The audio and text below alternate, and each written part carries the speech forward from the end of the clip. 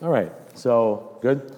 Anybody needs a sheet? Brian, I think, got everybody in the back, so we're in the book of Colossians. If you want to open up to Colossians 1 and Colossians 4.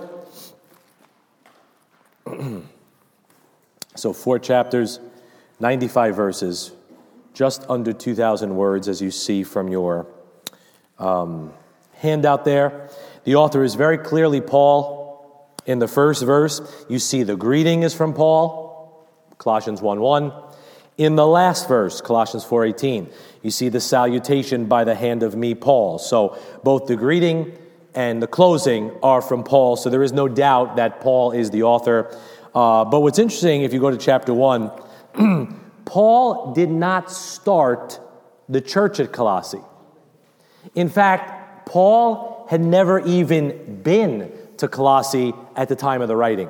He'd never seen these people. So it's one of the rare churches that he had you don't find him visiting Colossians or Colossae in the book of Acts, because he never went there as far as we know. And if you look at Colossians 1:4, everything he knows about them, he's learning from other people. Colossians 1:4, he says, we heard of your faith. He hadn't seen it. If you look at verse 7 and 8 of chapter 1, he talks about Epaphras, who had kind of given us, who, verse 8, declared unto us your love in the Spirit.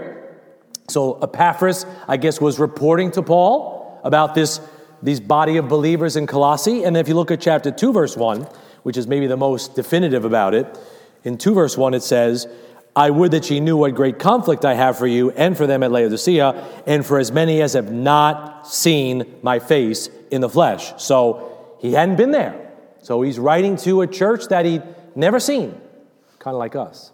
And the man Epaphras is believed to have founded the church. It seems like this man Epaphras might have preached the gospel and ministered to people, and some people got saved. In 1:7, you saw that. In 1:7, it talks about Epaphras declaring your faith to us, hearing about your faith from Epaphras. But if you look at 4:12, you see it again, Epaphras' heart for his own people. 4:12 says, Epaphras, who is one of you, a servant of Christ, saluteth you, always laboring fervently for you in prayers, that ye may stand perfect and complete in all the will of God. So Epaphras was a fellow prisoner of Paul's in Rome. We don't know if Paul led him to Christ, but if you read Philemon, we'll get there eventually. Philemon, verse 23, he mentions Epaphras. Epaphras was with him in jail when he was in Rome, and Epaphras was the man that must have brought the gospel to these people, his own people, got a burden for them. He's praying, he's witnessing, somebody's getting saved, and Epaphras is reporting back to Paul. Colossians is one of Paul's 4 prison epistles, right? Ephesians, Philippians, Colossians, Philemon. Those are the prison epistles. Some people make too much of the prison epistles. Some people want to cut your Bible up so much that they think the prison epistles are the only things you need to read. That's wrongly dividing the word of truth. But those are some of Paul's prison epistles. Approximately 64 AD. That's where Usher puts the date. Some people say 61, 62. But all around the early 60s there, around the same time he's writing Ephesians, around the same time he's writing Philippians, he's writing to the Colossians. And Epaphras, just picture it, Epaphras is reporting back to Paul, and Epaphras must have told Paul, yo, Paul, there is some bad doctrine that's brewing in my hometown. Because if you look at chapter 2, Paul writes about 4 really bad ideas that they need to be on guard against. 2:8, he mentions in Colossians 2:8, he mentions philosophy. We'll talk about that later. Philosophy is not good for your faith, right? The ideas of the world, philosophistry, right? The love of knowledge, right? Philosophy is just love of knowledge, just love of learning.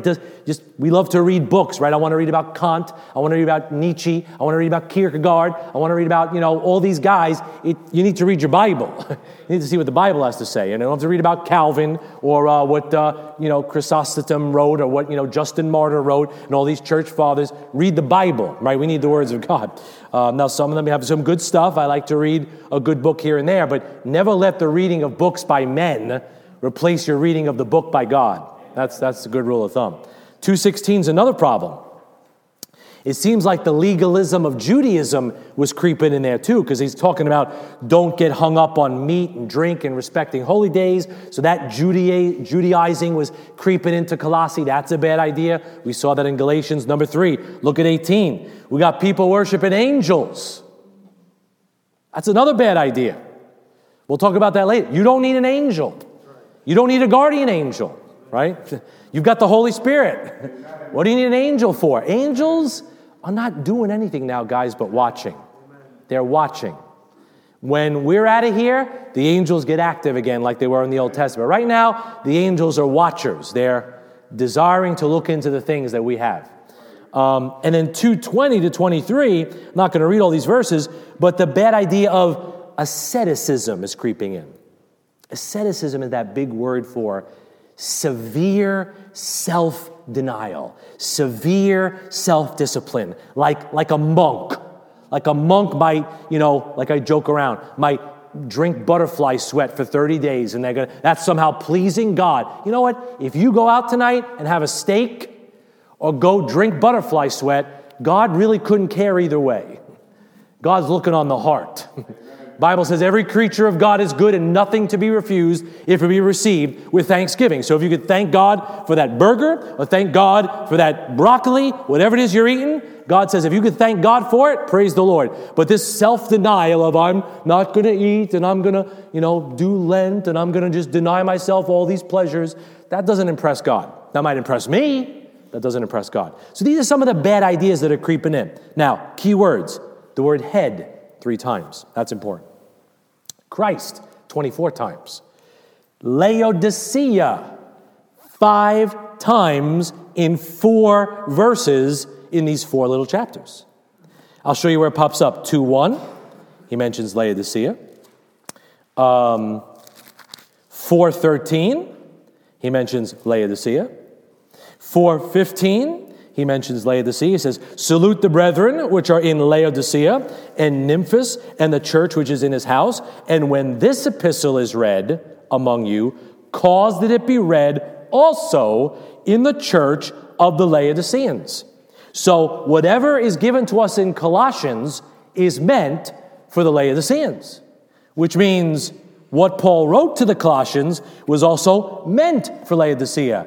And guess where we're living right now? We're living in Laodicea. So what's in the book of Colossians is super important for us today. Now, many years ago, my dear Pastor Mike Veach spent about 7 years on Sunday mornings teaching through the book of Colossians. Some of us remember that from back in the day. He went through every jot and every tittle. I'm going to do the complete opposite. I'm going to try to hit it all in one night, right? So it'll be the opposite of that, but if you want an expanded version, I'll try to get you his notes. And years ago on a Wednesday night, I taught through Colossians to a bunch of young kids, but it's a great book. Physically, here's why it's a great book. Physically, if you look on a map of the New Testament, Colossae was about 9 or so miles southeast of Laodicea. Not too far. But the problem is, spiritually, the Colossians were too close to Laodicea.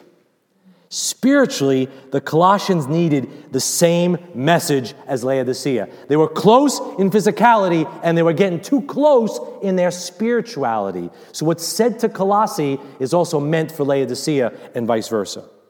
Now, let's think about the books we've just read. Are you with me so far? Say amen. Amen. Okay, great.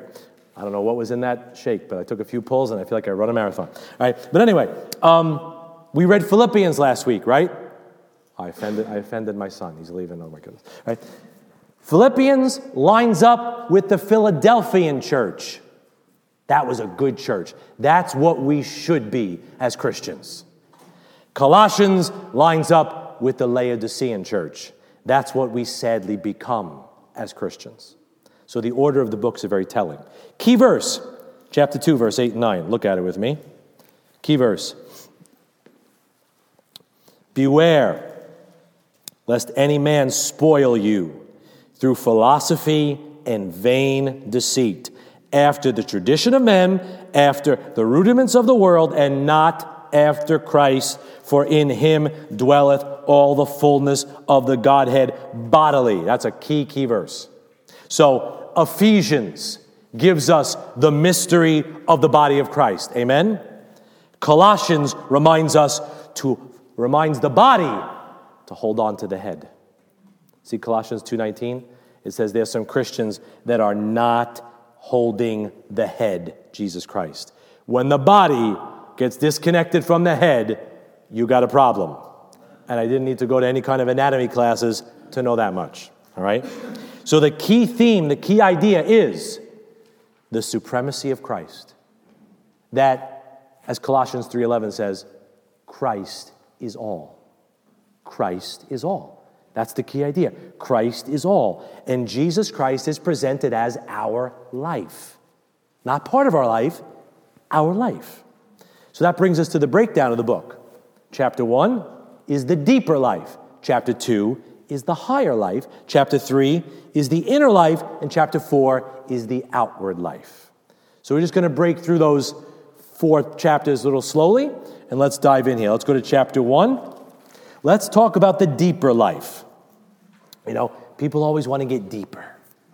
I want to just know the deep things of God. I want to get deeper. I want to get deep into the Bible. Well, this book starts by talking about the supremacy of Christ. It starts by telling you that Jesus Christ is over all things. So you want to get deeper? You got to make Christ all. Let me show you what he's over all. Look at 1:16. For by him, meaning Christ, were all things created that are in heaven, that are in earth, visible and invisible, whether they be thrones or dominions or principalities or powers, all things were created by him and for him. Notice the first thing, Jesus Christ, number 1, is the creator of all things. That's the first thing you got to get. He's the creator of all things, even the invisible things, even the spiritual rulers in high places. He says, I'm Lord over them. I created them. I even made the devil. Now you got to remember Isaiah chapter 14, way back in your Bible? What does Lucifer say in his heart? I will exalt my throne above the stars of God. The devil had a throne.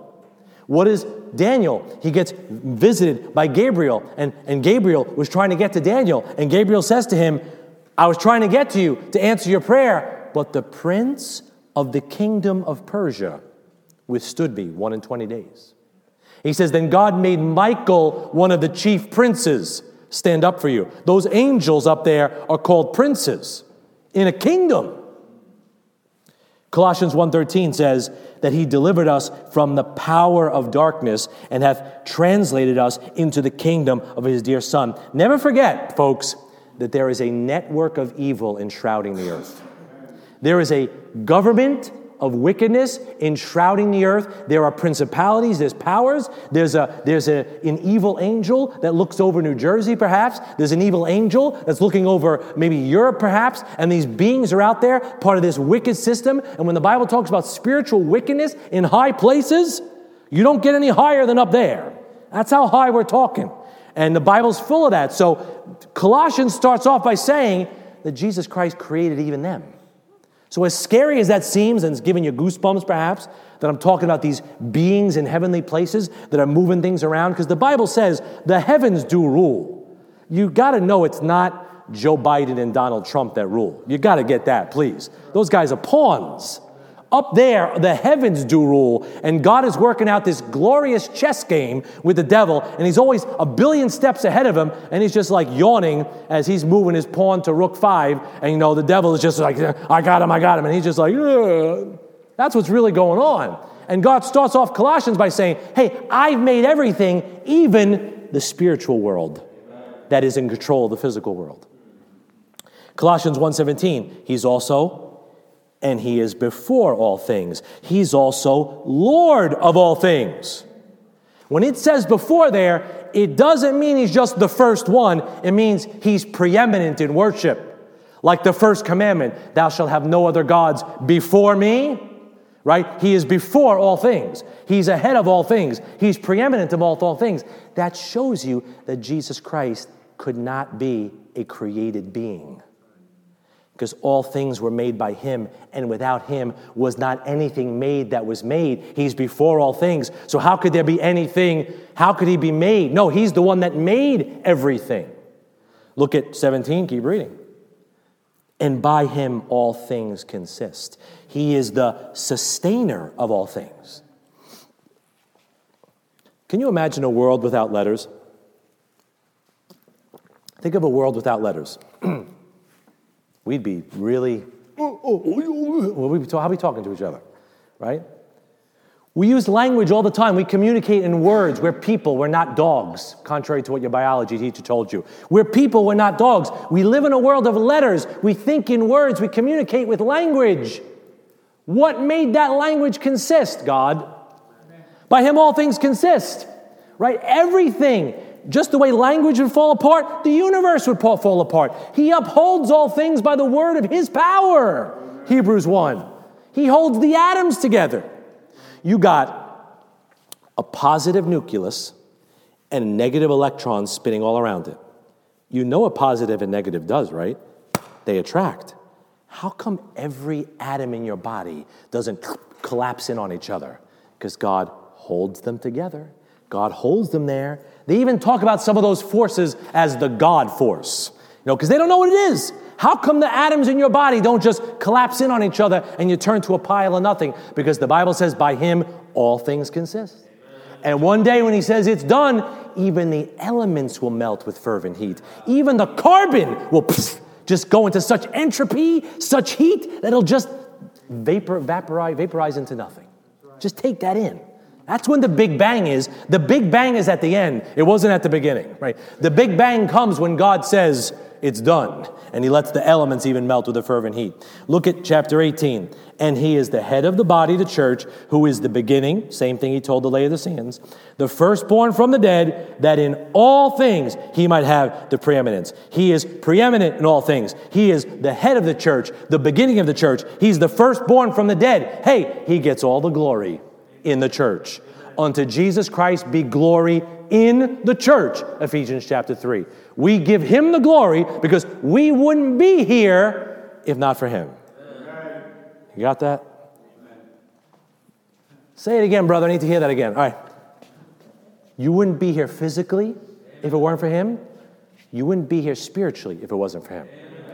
There'd be no salvation. There'd be no hope. There'd be no redemption. There'd be no mercy. There'd be no grace. You wouldn't even know what those things were if there wasn't a Savior that came up from the dead to give you those things. That's why he gets the preeminence. And lastly, verse 20, and having made peace through the blood of his cross, by him to reconcile all things unto himself. Jesus Christ is the reconciler of all things because he's the only one who can fix what's broken. You and I can't fix what's broken. I try to fix something, I can't figure it out, I got to go ask Danielle's brothers. They can't figure it out, then I got to go pay money for it. Right? You got to find somebody that can figure out how to fix what's broken. Jesus Christ is the one who can fix what's broken. That's why he gets the glory. Now, look at verse 22. And he reconciled in the body of his flesh through death to present you holy and unblameable and unreprovable in his sight. But the thought doesn't stop there. If ye continue in the faith, grounded and settled, and be not moved away from the hope of the gospel which ye have heard, and which was preached to every creature which is under heaven, whereof I, Paul, am made a minister. You won't make it to the judgment seat of Christ unblameable if you don't continue. He saved you by his grace. That was free. But if you want to get to the judgment seat of Christ unspotted and get the reward, that's on you. You've got to continue if you want to be found unblameable and unreprovable. That is an allusion in verse 22 to our presentation day. See that what does he say, 22? To present you. You know when a bride steps into the chapel or to the hall? That's her presentation day, right? She's being presented to her groom. She's being presented to her love. She's being presented to the one to whom she is going to spend forever with, right? Our presentation day is coming. One day the Holy Spirit that's been working on you is going to swing those doors open and say, here comes the bride. And Jesus Christ is going to get off his throne, and he's going to greet you, and that's going to be your presentation day at the judgment seat of Christ when we stand before him. Doesn't that make your knees knock a little bit? Or are you so dead because you've been playing, Flappy Bird so long, or whatever it is you're playing, that your mind is so numb that you can't be moved by anything other than a nuclear blast, right? The fact that you are going to stand eyeball to eyeball and be able to see the piercings in the brow of your Savior. You're going to see where they pressed the crown of thorns in, and you're going to see his eyes of fire looking back at you, and he's going to say, whose spirit came from thee? Right? How hast thou helped him that is without power? How savest thou the arm that hath no strength? How hast thou counseled him? Right? He's going to look at you in the eyes on that presentation day. And Paul's saying, you better keep going. You better not give up. You better not let your wedding garment get soiled, because the day is coming when you're going to march down that aisle. 23, you see it? He says, you got to be grounded and you got to be settled, so you're not tossed to and fro. We're not supposed to be tossed around. Remember Paul? You've heard of Paul, right? You heard of the Apostle Paul? Have you heard of him? You heard of him? He's in the Bible somewhere, the Apostle Paul. He said, my life is a pattern for the church. I'm a model. I'm a prototype. I'm a test drive. 1 Timothy 1:16. Do you remember how Paul's life is at the end of his life? He's on a ship that's getting wrecked in a storm, being tossed by a tempest called Euroclydon. He's being tossed to and fro in a storm. And the Bible says, don't let your faith be made shipwreck. Because at the end of this thing called the Laodicean church age, which is the end of Paul's life, it's pictured in the end of Paul's life, here we are. You know what the church is? We're getting tossed to and fro. God says, you want to make it? Get grounded, get settled. Get those anchors out and get settled in some truth. Verse 24. Who now rejoice. This is a very interesting verse. I'm going to tell you what I think it means, then you can figure it out. Who now rejoice in my sufferings for you, and fill up that which is behind of the afflictions of Christ in my flesh for his body's sake, which is the church. I think Paul is saying, I'm suffering for the body of Christ to make up for all that Christ suffered for me. I want to fill up that which is behind. Jesus Christ did all that suffering for me back there. Right here, I want to do some suffering for his body right here. He did some suffering in his body back there. I want to pay him back by doing some suffering for his body right here. Is there anything in you that wants to pay Christ back for all he paid for you? I mean, you are worth nothing. Okay? I know that rubs your Adamic nature the wrong way, so I'm going to say it again. You're worth nothing. God would have still been God, heaven would have still been beautiful, and God would not have been any less God if you never graced the celestial shores. You don't make God any more God. You don't make any more powerful. You don't add anything to his assets. You were garbage that he saved out of the trash heap before it was going to go into the incinerator, and he made you something beautiful. You owe him everything. Amen. And if God would do that for you, isn't it the natural affection to want to reciprocate something back to him? God, I'm not worth anything but the backside of hell, and you went to hell for me? I should try to do something for you. I mean, my son had a good oncologist. He never did anything but look at some slides and be a nice guy. I wish, if he asked me to do something for him, I'd do anything for him. He helped save my son's life. Hey, Jesus Christ saved your life. Not by just looking at MRIs and, lumbar punctures. He went there and got in the middle of it himself and burned for it and suffered for it. Hey, we should have something. If there is no natural affection, the Bible says, you are fulfilling the verse of 2 Timothy that says people at the end of the days will be without natural affection. Because saying that bothers some Christians. They want to think, hey, it's just, I want to, what about me, my life, my relevance, my truth, my hope, my relationships? How are you going to help me with my 401k to be a good steward of my assets? I just want to have a little Jesus sprinkle on my Sunday. Don't give me, hey, the Bible says you should want to pay him back. That's the natural reciprocation of someone who saved your life. Paul says, hey, I want to fill up in my body what he did back there. If I could suffer for him here to pay him back for what he suffered back there, I want to do it. I'll rejoice in it. Let's do it. I hope you're not without natural affliction. 25. Am I coming on too strong for Thursday night? I could tone it down. I could tone it down. I give me the stool, and I'll just lean over the stool, and I'll just, God loves you. I could do that, but it's not going to be very edifying. 25. Whereof I am made a minister according to the dispensation of God, which is given to me for you to fulfill the word of God. Obviously, Paul is the minister to the church. He has a special role and relationship with the church. We acknowledge that. We don't go beyond the bounds of Scripture with that. Paul is not Jesus Christ. He's not the foundation. He just helped lay the foundation. Okay? Keep going, 26.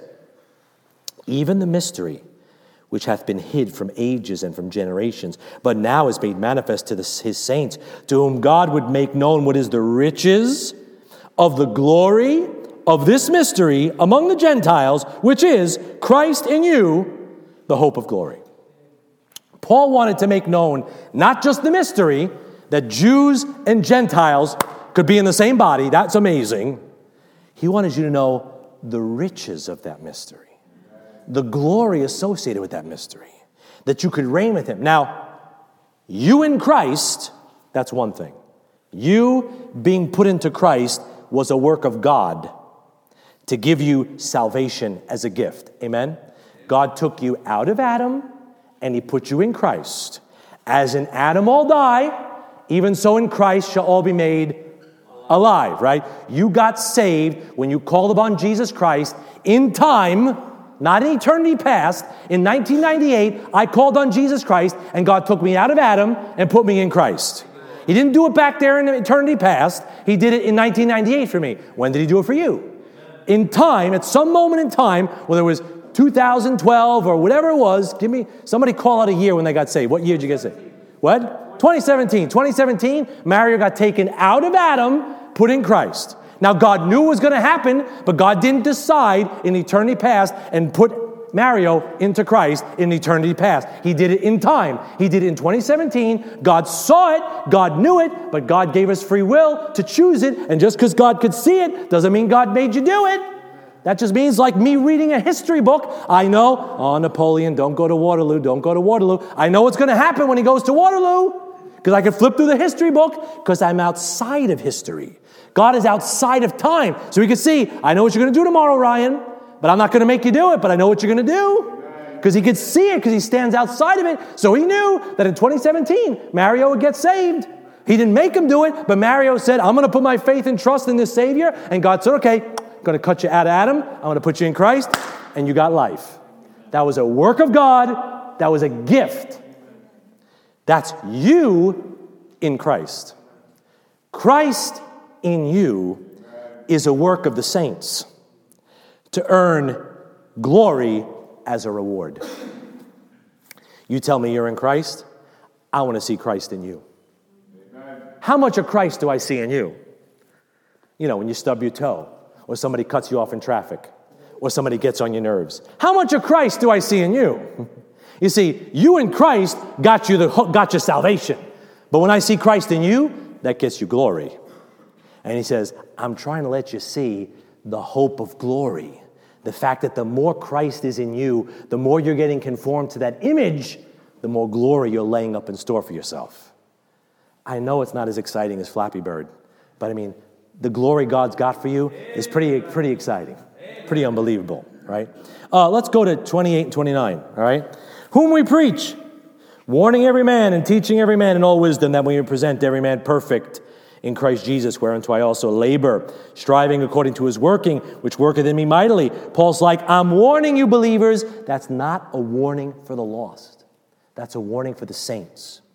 About your presentation day. Are you taking heed? I hope you're taking heed to the warning. Let's go to chapter 2.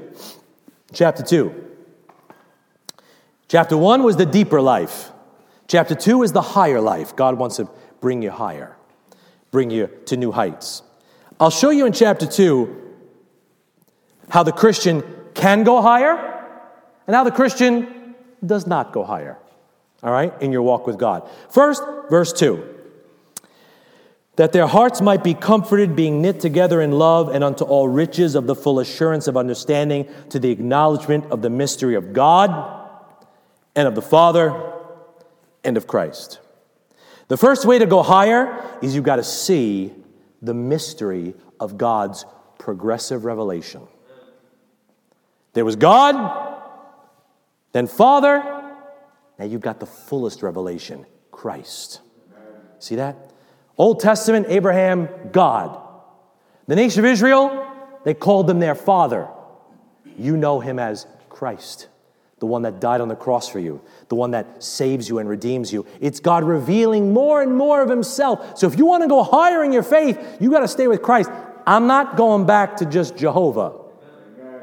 Somebody that says, well, I'm a Jehovah's Witness, you're going backwards, son. It's Christ now is the fullest revelation. I want the most God's shown me. I don't want to go backwards.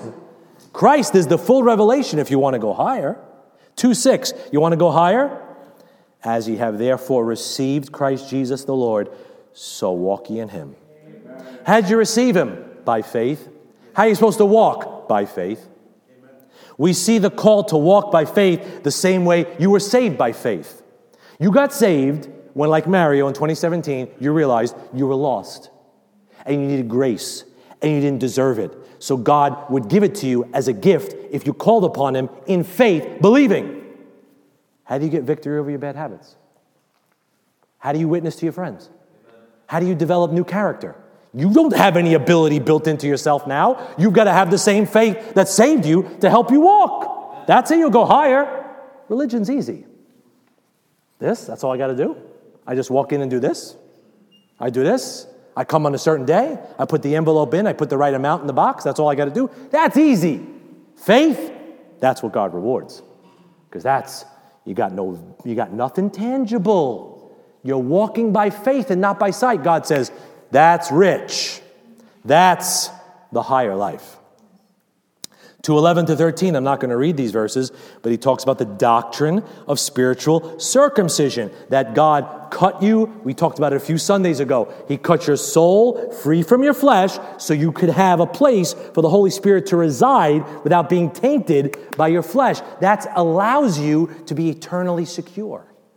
So if you drive out of here today and you come across a dead body, or you say something you shouldn't say, or hear somebody saying something you shouldn't say, you don't lose your salvation because your soul is cut away from your flesh. That lets you be eternally secure, and you'll never go higher as a Christian until you settle it that you're secure in Christ.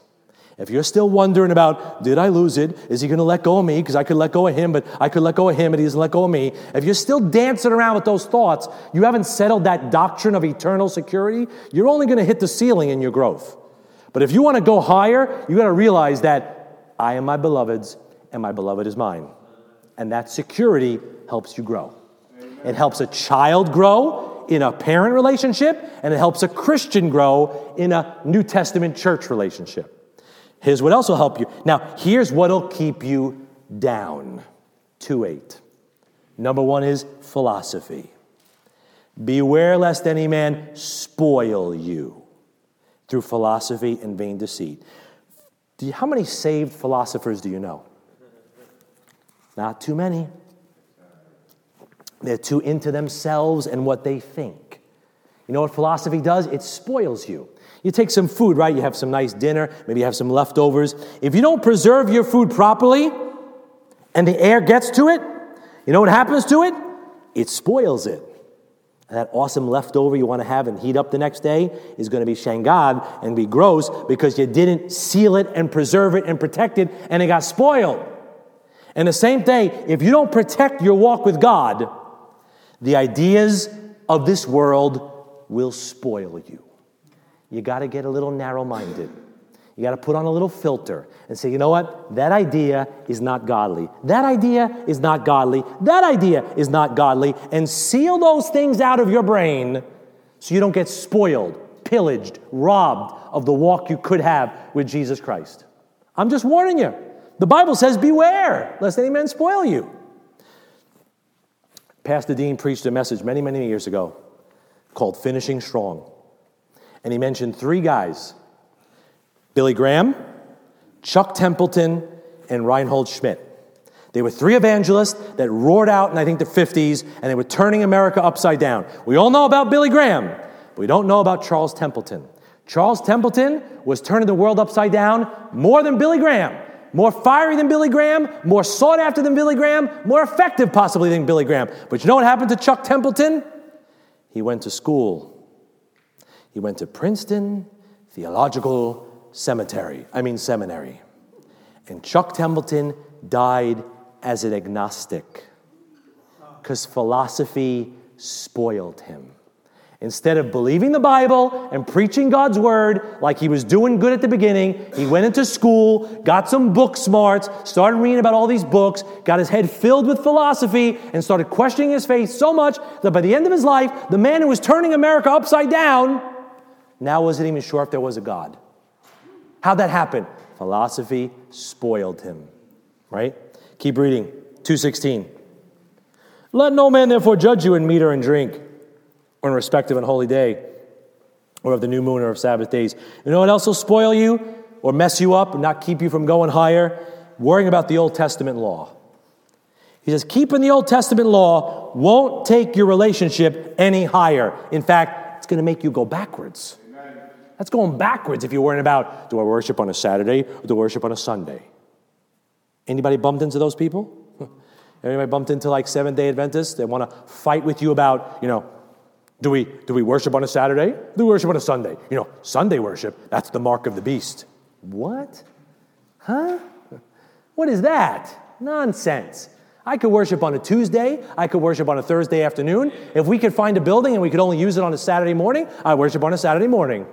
Right? I want to try to do it on Sunday because that's the pattern of the New Testament, but I'm not under any obligation. God says there's no holy day to respect or follow or watch. 2:14 says, he blotted out the handwriting of ordinances that was against us, which was contrary to us, and took it out of the way, nailing it to his cross. When Jesus Christ died on the cross, he declared those rules and regulations null and void. Why would I want to go back to what God declared null and void? That's putting yourself back into bondage. I don't think Eli wants to walk around wearing a prayer shawl and a yarmulke and a tassel. You ever see those guys outside Maimonides wearing wool coats and wool hats in July because they want to look like they're special and separated and holy? That's going backwards. That's going back into bondage. I don't want to do that. I don't want to do that. God says, I nailed the ordinances to the cross. You want to go higher? Free yourself from those things. Look at 2:17. He says, those things are a shadow of things to come, which suggests that the law does come back in the millennium, which are a shadow of things to come, but the body is of Christ. Question, what would I rather embrace? The body of my wife or the shadow of my wife? I got the real thing in Jesus Christ. Why would I go back to a shadow? The law is just a shadow. You got the real thing. So don't give up the real thing for the shadow. 18, let no man beguile you of your reward in voluntary humility and worshiping of angels. You don't need to worship angels. That's not going to take you any higher. You got some people out there. There's a spot in Staten Island up by St. Joseph Hill. I think it's called they had a name for the Touchdown Center. They got this little island in the middle of the street there where the streets intersect with all these statues of angels. And they say that angels come down there and touch down there. Sure. Whatever you say, ma'am. Right. Are you doing any LSD? Because you sound like you're tripping, right? The angels come down and, we see the angels. I saw the angels. You don't need an angel. If you have God living inside you, what business do you need an angel for? No angel would bother with you because the angels right now, they're just, if anything, they're messengers, but in the church age, they're just watchers. So these people, I just worship angels and I got a guardian angel because, you get this, because I'm spiritual. No, you're not. You're spiritual. It's just not the Holy Spirit. It's another spirit. But but they put on that voluntary humility. What's that thing around your neck? That's my guardian angel. I've got my guardian angel, and I worship angels, and I pray to this angel. And they put on that, that pseudo-pious, voluntary humility. God says, that's nonsense. you have the Holy Spirit. What are you doing messing around with these things? If you had an angel talk to you, like Muhammad said an angel talked to him, you know it wasn't one of God's angels, because God's angels are just watching. Let me get off that before I get in real trouble. 2:23. And he talks about will worship, right? Touch not. 21, touch not, taste not, handle not. I'm going to be like a monk. I'm going to put burlap on and live in a monastery and not, eat this chocolate anymore. And I'm not going to enjoy a steak ever again. I'm not going to, like Mormons, don't drink caffeine. We're going to separate ourselves from caffeine. That's really spiritual. You don't drink caffeine. God bless you. That's amazing. Wow. You don't have here's a Coke. Oh, thank you. Oh, no.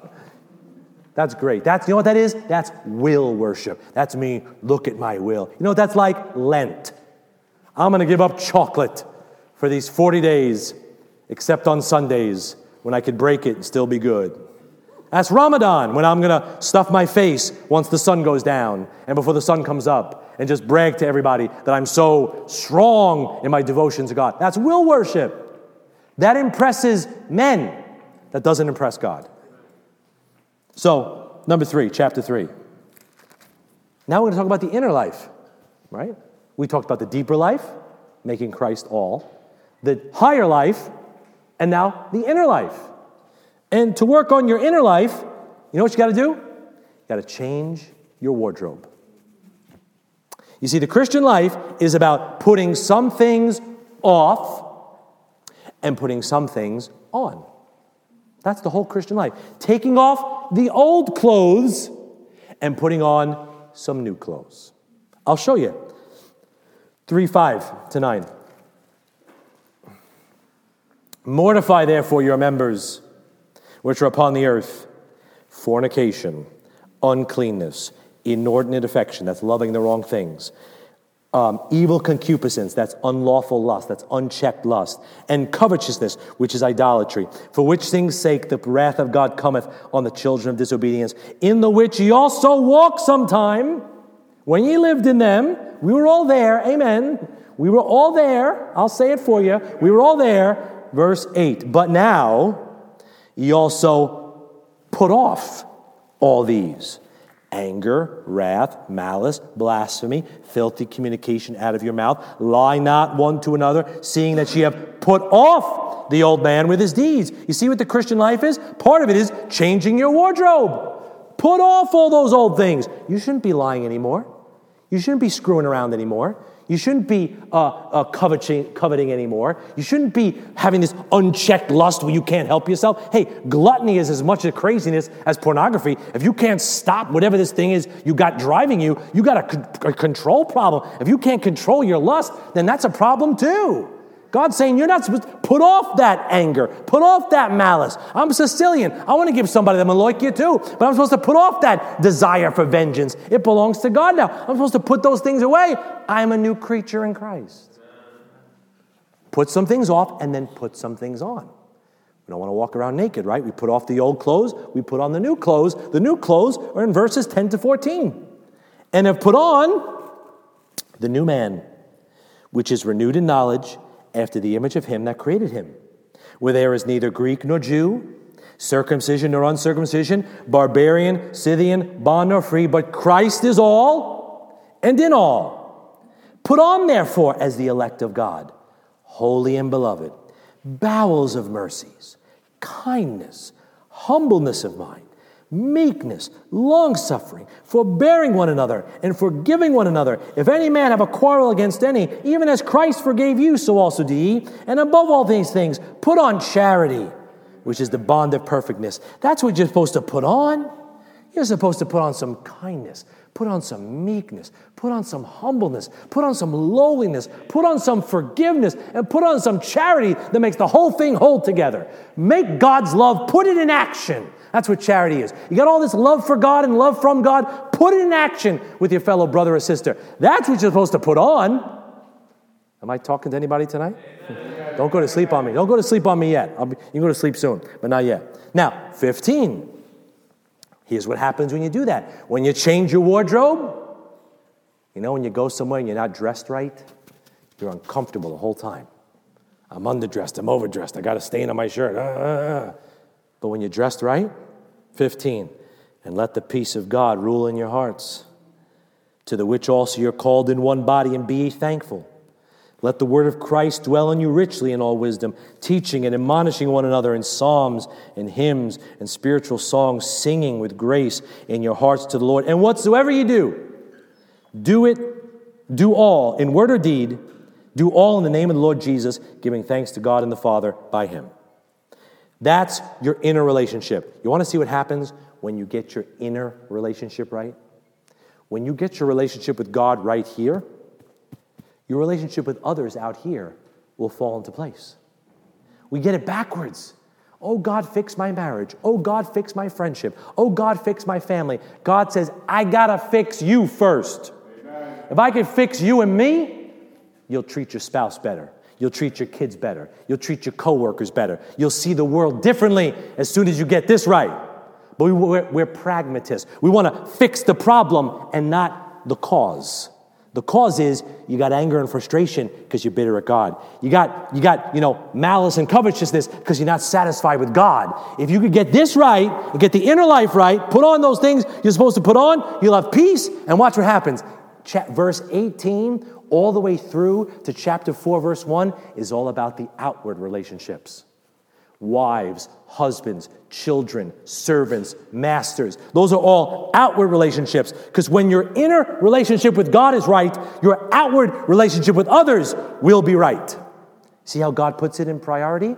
Get it right with me, and you'll get everything right with other people. Chapter 4.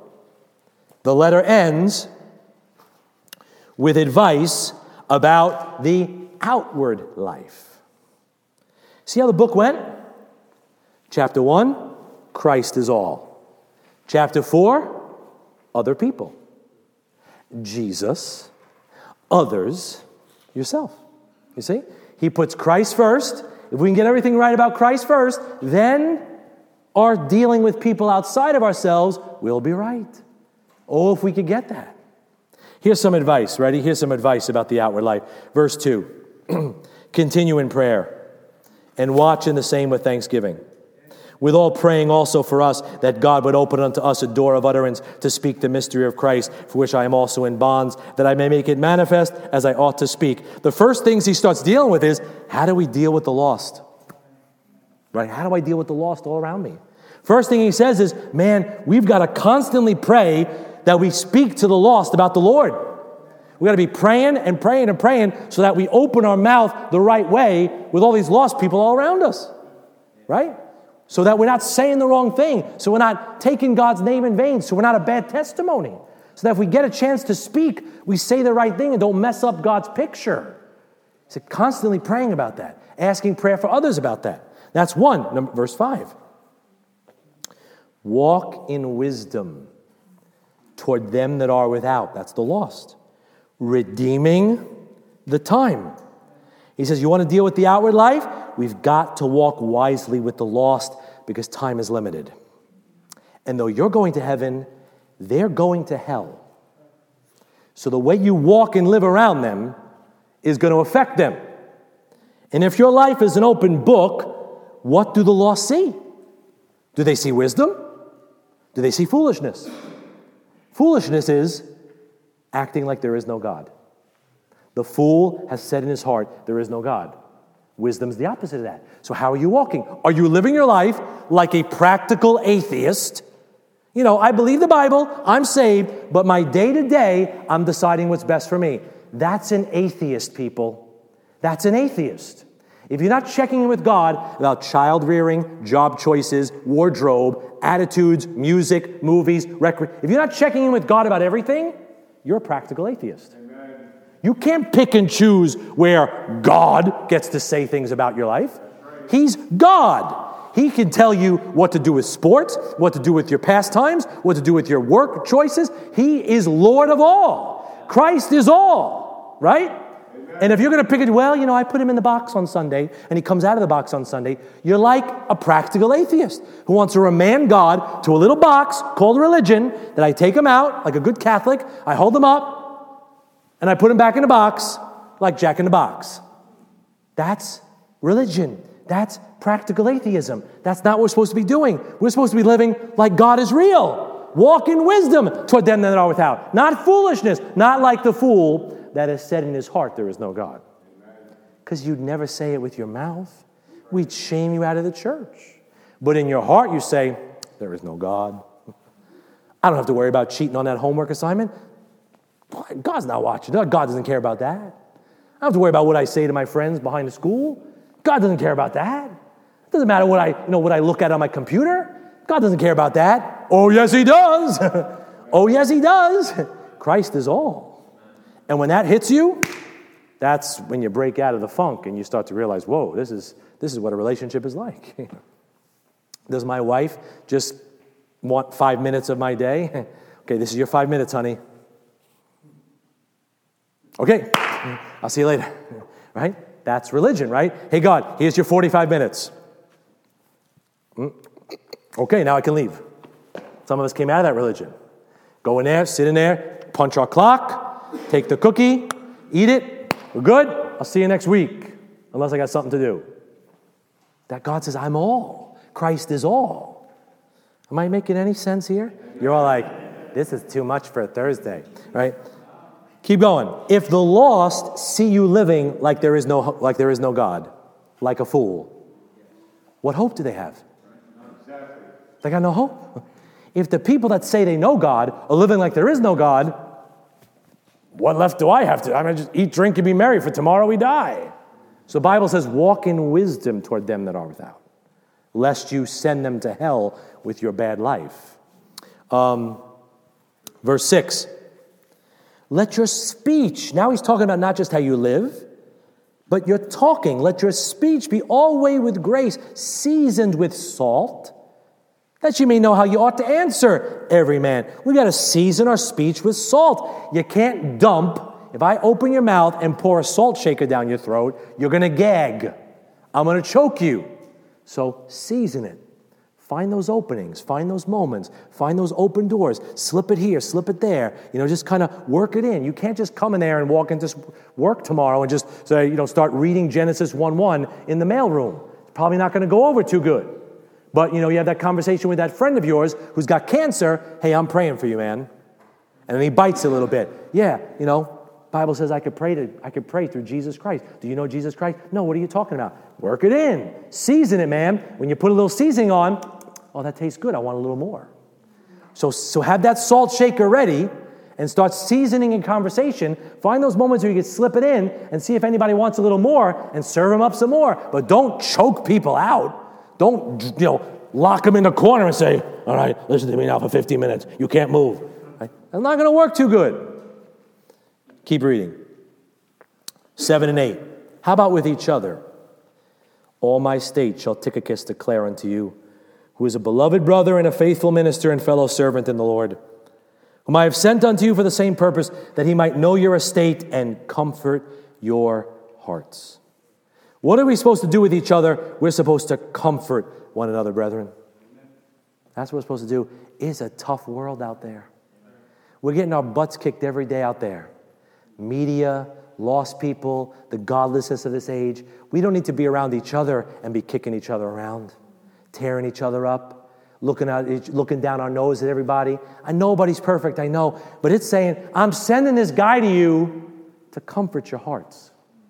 Help each other, strengthen each other, provoke each other, encourage one another. That's what we got to do. This is a hospital, right? Let's minister to each other. We've all got faults. We've all got shortcomings. We're all not who we should be. But they tell us that out there. Let's not just keep hammering people in here. Because if we just keep hammering people in here, they're going to stay out there. Because at least the lost friends welcome them at the bar and say, come on, buddy, let's have a drink and cry together. If you can't cry with your brother or sister and help them out, then what are we doing? We're supposed to comfort one another. Sometimes it's sharp. I know the pulpit, sometimes it's meant to rebuke. But a pastor is given the role of rebuking. We're not supposed to walk around rebuking one another. I challenge you to see if you find Christians in the New Testament told to rebuke one another. Amen. Exhort one another, provoke one another, but don't go around zinging each other. Sometimes you got to take a brother on the side and say, brother, straighten that out. But the goal is to comfort, to edify, to strengthen, to help build this thing up, not tear it down like a foolish woman. Verse 11, and Jesus, which is called Justice, who are of the circumcision, these only are my fellow workers unto the kingdom of God, which have been a comfort unto me. It's both directions. I'm sending him to comfort you. This guy's comforting me. That's how we build each other up. That's how we grow. Keep going. Verse 12. Epaphras, who is one of you, a servant of Christ, saluteth you always, laboring fervently for you in prayers, that you may stand perfect and complete in all the will of God. For I bear him record that he hath a great zeal for you, and them that are in Laodicea, and them in Hierapolis. Paul says, like Epaphras, we should love each other so much, we pray for each other, and we care for one another. Epaphras, he loves you so much that he's praying for you all the time. That's how we should be. Even if you can't make a prayer meeting, you're thinking about people, whether it's a prayer partner or just a name comes across your mind, pray that person up, pray that person up, pray that person, help them this. Not go get him, Jesus. That's not it. Help that person, Lord. Strengthen that person, Lord. What does he need, Lord? What does she need, Lord? Help him out. Encourage. Reach out. Strengthen them. Don't let him fall, Father. Don't let him go astray, Lord. Bring him back home, Lord. That's Epaphras. Amen. He had such a zeal for the brethren, even though the people in Colossae were messed up, and the people in Laodicea made Jesus sick. He's praying for them. He's got zeal for them. He's got a heart for them. He cares about them. That's what we should be with each other. Comfort and care, comfort and care, comfort and care. And then, last verse here, Paul ends the letter with this, verse 18. Remember my bonds. That's very telling.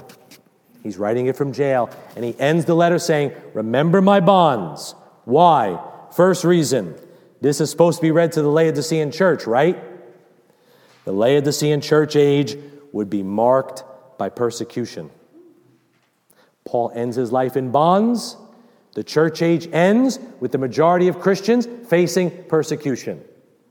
We don't feel it in America, but I get a map every year from Voice of the Martyrs, and it puts the world map up, and it shows you where the gospel is hostile, where it's violent, where it's dangerous, and it's more than it's not. There's more places where it's harder to be a Christian than it's not. We're living in a bubble, people. But step out of this bubble and go to parts of Mexico, go to parts of Europe, go to all over Asia, go all over Africa, go all over the Middle East, and they'll kill you, they'll ostracize you, they'll take from you, they'll do things to you that you can't imagine. Paul says, remember my bonds. Remember that not everybody has it as good as you. Remember that this church age ends in persecution and imprisonment, and the Laodicean church especially needs to remember that life is not about ease and comfort. It's not about ease and comfort. That's why Paul says, remember my bonds. I'm the great apostle Paul. I'm the minister to the Gentiles. I'm the one that got committed the gospel of Jesus Christ from Jesus Christ himself, and I'm rotting in a jail cell. Remember my bonds the next time you cry in your beer because they, didn't give you a raise that was high enough, right? Just remember my bonds. We need a little soberness check there. All right, two big ideas. Let's go to Revelation 3. I'll hurry through these here. It's a powerful book, Colossians. It's exactly what we need in this Laodicean age. Look at first big idea. We're in Revelation 3. First big idea that I take away from this. Ready? Thanks, Brian. You don't have to be in Laodicea to be affected by Laodicea. You don't have to be in Laodicea to be affected by Laodicea. Colossae was about 10 miles from Laodicea. The Colossians were not in Laodicea, but they were clearly affected by Laodicea. So much so that the letters had to be read to each other. And you may not be a Laodicean Christian, and I pray to God we're not a Laodicean church, but guess what? You are affected by Laodicea because you're living very close to Laodicea. You're living in the Laodicean church age, and it affects you. with its prosperity gospel, with its desire for ease and comfort, with its lukewarmness. It's very hard, even though you say, I don't want to be a Laodicean Christian. I'm not from Laodicea. I want to be a Philadelphian Christian. But you're very close to Laodicea, and it affects you more than you realize it. And the Laodicean Christian is just lukewarm, tepid, apathetic, uncertain, uncommitted. That's lukewarm. Hello. That's very close to all of us. Very easy to just make it a Netflix night instead of going to church. Very easy to just sleep in and go for breakfast instead of going to church. Very easy to just go get a coffee instead of go do Operation Jerusalem. Very easy to just chillax instead of pray it up.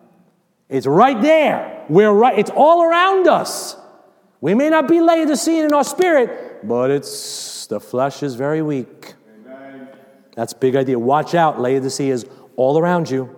You're not far from it. It affects you. And number two, if Laodicea is the problem, the book of Colossians is the antidote for the Laodicean age. It's what we need to hear. It's the antidote for the spirit all around us.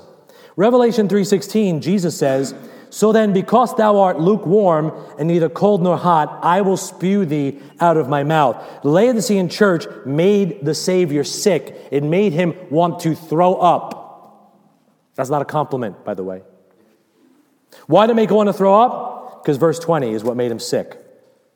Behold, I stand at the door and knock. If any man hear my voice and open the door, I will come into him and will sup with him and he with me. The Laodicean church made the Savior sick because the Laodicean church had the Savior, Jesus Christ, on the outside of the church, asking to come in. The church he died for, the church he was the founder of, the church he bled for, the church he was the head of, the church where he was supposed to be preeminent. He's like, what's the password? Me? Can I come in there again? You see, it's the Laodicean spirit that wants to make Jesus part of your life. Nobody's sitting here today or in churches around our neighborhood that are evangelical, so-called Bible churches. They wouldn't dare say Jesus isn't real. They wouldn't dare say Jesus isn't the Savior. But invite Jesus into your life. What? He is your life. Make Jesus part of your life. Jesus is my co-pilot. Right? All these quips and phrases. That's the Laodicean spirit. If that's the Laodicean spirit, the antidote is the book of Colossians. Christ is all. Christ is all. Christ, not a part, all. Everything. Overall. Lord of all. The first and the last. He's it. 2:19 of Colossians says this. If you want to flip back there, we'll end on that verse. It says of these people in Colossians 2:19 that they're worshiping angels and all this stuff, vainly puffed up by their fleshly mind. And it says, they're not holding the head, capital H, from which all the body by joints and bands, having nourishment and ministered and knit together, increaseth with the increase of God. When the body gets separated from its head, it doesn't live very long. Maybe a moment. When your body, if it ever gets separated from your head, you're not going to live much longer. You're pretty much done. And when the church gets disconnected from its head, when the head is on the outside, asking to come in, and we've broken fellowship with our head, Jesus Christ, we're not getting the nourishment. We're not getting the strength. We're not growing the right way. We're not getting the nutrients and the information that the head facilitates to the body. So we got to hold on to our head. So in short, the book of Colossians tells us, Christian, don't lose your head. Don't lose your head. Don't make Christ part of your life. He is your life. Hold the head and you'll grow the way the head directs the body. Those of us that are martial artists, you know that if you get somebody in your grasp and you could turn the head, you would turn the whole body, right? Because the head directs the body. So don't lose your head, because the head is here to direct the body. Let's pray. Lord, we love you tonight. We thank you tonight, Lord. We just pray these truths would sink down deep in our heart. Help us, Lord, to remember them, to believe them, to trust them, as only you will enable us, Father. May you be all in our hearts, our lives, our minds, and most of all in our churches and our families. In Jesus' name we pray. Amen.